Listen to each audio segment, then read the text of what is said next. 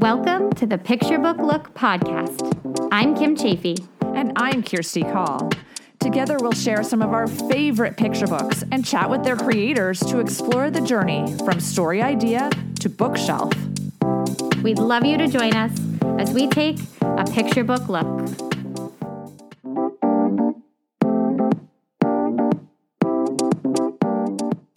Do you dream of creating picture books that will change a child's life?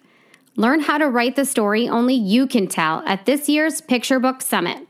Join John Klassen, Juji Morales, agents, editors, and more on October 2nd, 2021. Visit picturebooksummit.com to register. Feeling stuck in your creative journey? Needing to change your narrative? Everything you want is possible. As a therapist-trained life coach for creatives, I'm excited to help authors like you create clarity and build self-confidence so you can achieve your dreams. Kirsty can help you get the drama out of your life and into your art. Visit kirstencall.com. That's KirstineCall.com and register for a free consultation today. Hooray! I can't wait for us to work together to get you where you want to be.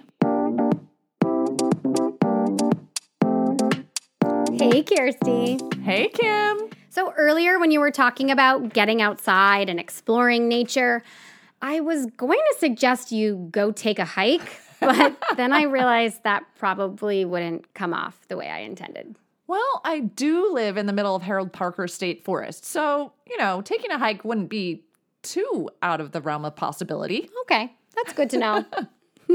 Today we are highlighting Hike by Pete Oswald.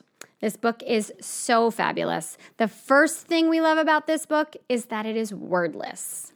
The second is the detailed and brilliant illustrations. Because, wordless. It needs to be, right? And it does deliver for sure. The third is it truly feels like we're out in nature when we're reading this book. I feel this sense of calm as I'm reading. It's beautiful. So true. I love how powerful books can be for our emotions.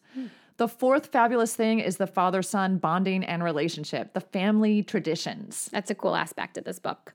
Last, I think it helps readers remember to appreciate nature. I think we all need that reminder sometimes. Definitely.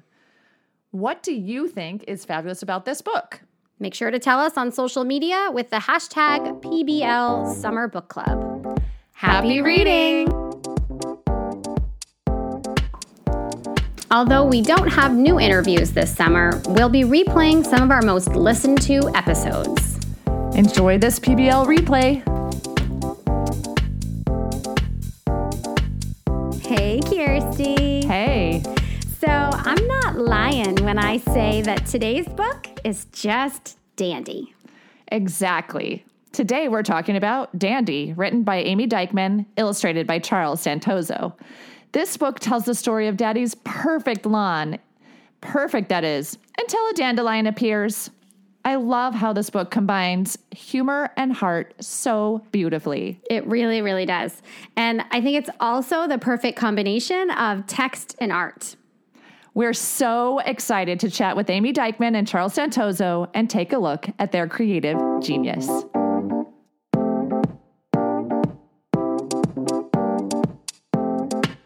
So, Amy, I know you touched upon this in your author's notes at the end of the book, but can you share your inspiration for Dandy?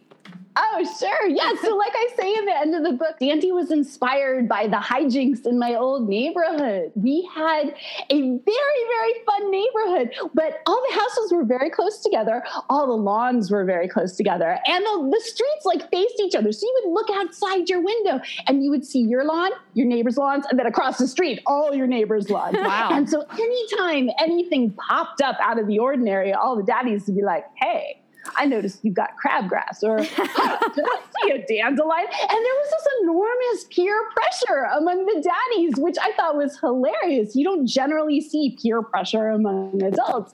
And it was all good fun, and everyone even chipped in to help each other. But there was definitely this undercurrent of, hey, before that comes on my lawn, you got to address that, And this was just hilarious to us to see, like, anytime the daddies would freak out over a dandelion, we thought it was the greatest thing. I mean, a dandelion is basically like a toy that just grows from the ground, right? So true. They did not see it that way, however. So it was just fun to see how the daddies like really, run around like mad. Anytime a beautiful little flower popped up, I'm like, oh, this has got to be a story. I mean, this was just too much fun to ignore. It's funny. I actually poked through my computer. Like I went on a deep dive in all my computer files. I'm like, can I find the very first little note idea for Dandy? And I did. It was like back in 2013. Wow. Yeah.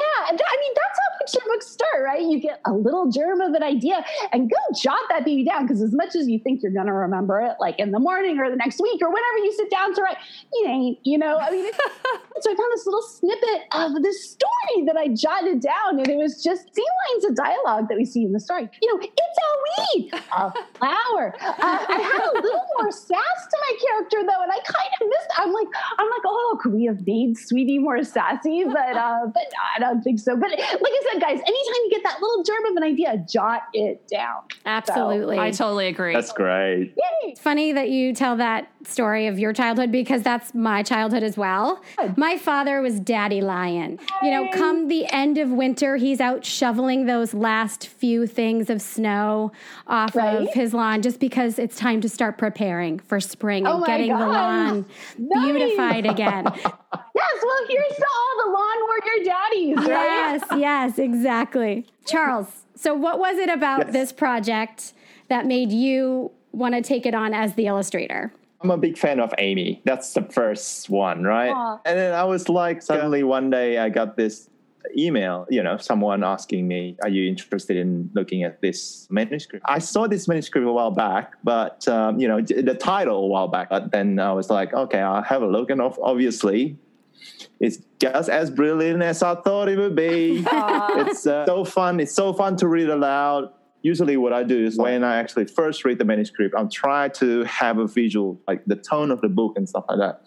From the title alone, I didn't actually know what the big tone is about. And, but once you get to the first page, second page, it's just visuals just like pops out in my head. And then, I was just reaching my keyboard as fast as I could, saying yes, with a lot of exclamation marks. That's about it. As easy as that. Oh my goodness. No. I love it. The whole team was over the moon that Charles said yes. They're like, oh, it'll be perfect. This is great. So we were just thrilled. I was heart set on Charles. I'm like, oh, you'd be perfect. And when it all lines up, it's magic. It's great. Magic. I know, Charles. I'm a big fan of all of your illustrations. I love what you did with Ida Always, and they're so different. It's so diverse. You can do anything, and it's all like brilliant and touching. And the thing with Charles's art is you see one of his characters and you know them. It's just perfect. Thank you. It's beautiful. There's so much emotion. Back to you, Amy. What was your writing process like for this story? It was, I guess, back in 2013.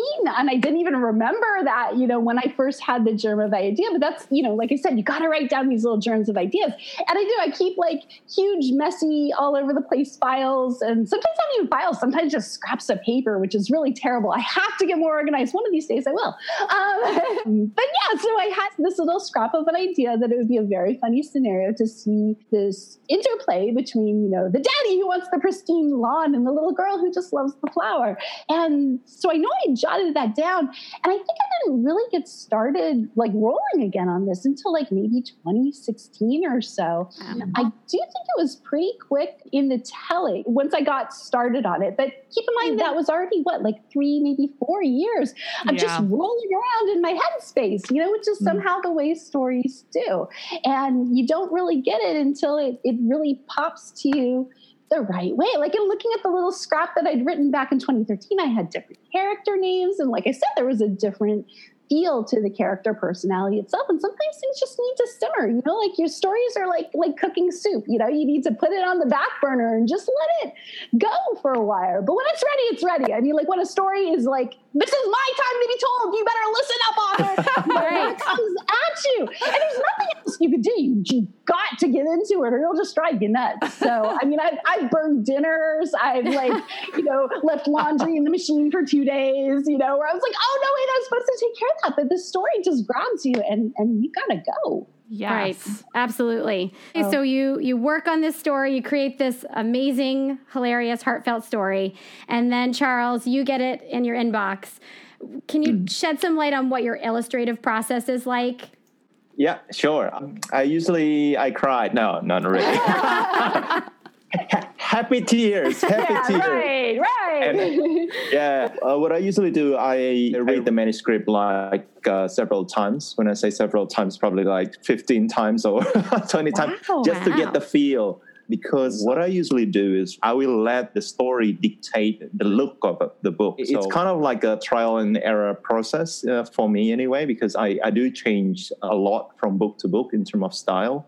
But of course, back and forth with our wonderful art director and editor at Lil Brown. So it's a good process. It's quite a long one for this because we want to really get the feel of the book, because obviously the book has a lot of funny things in it, but it also has a really heartfelt story, especially towards the end, right?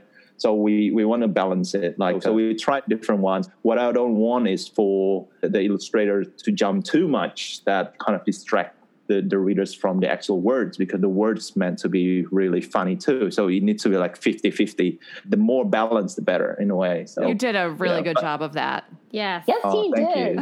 Thank you. But I did took some inspiration from different elements or different things that I love. For Dandy especially, I took inspiration a lot from old cartoons. Like, do you guys know like this? There's this dog character called Droopy. This is a while back.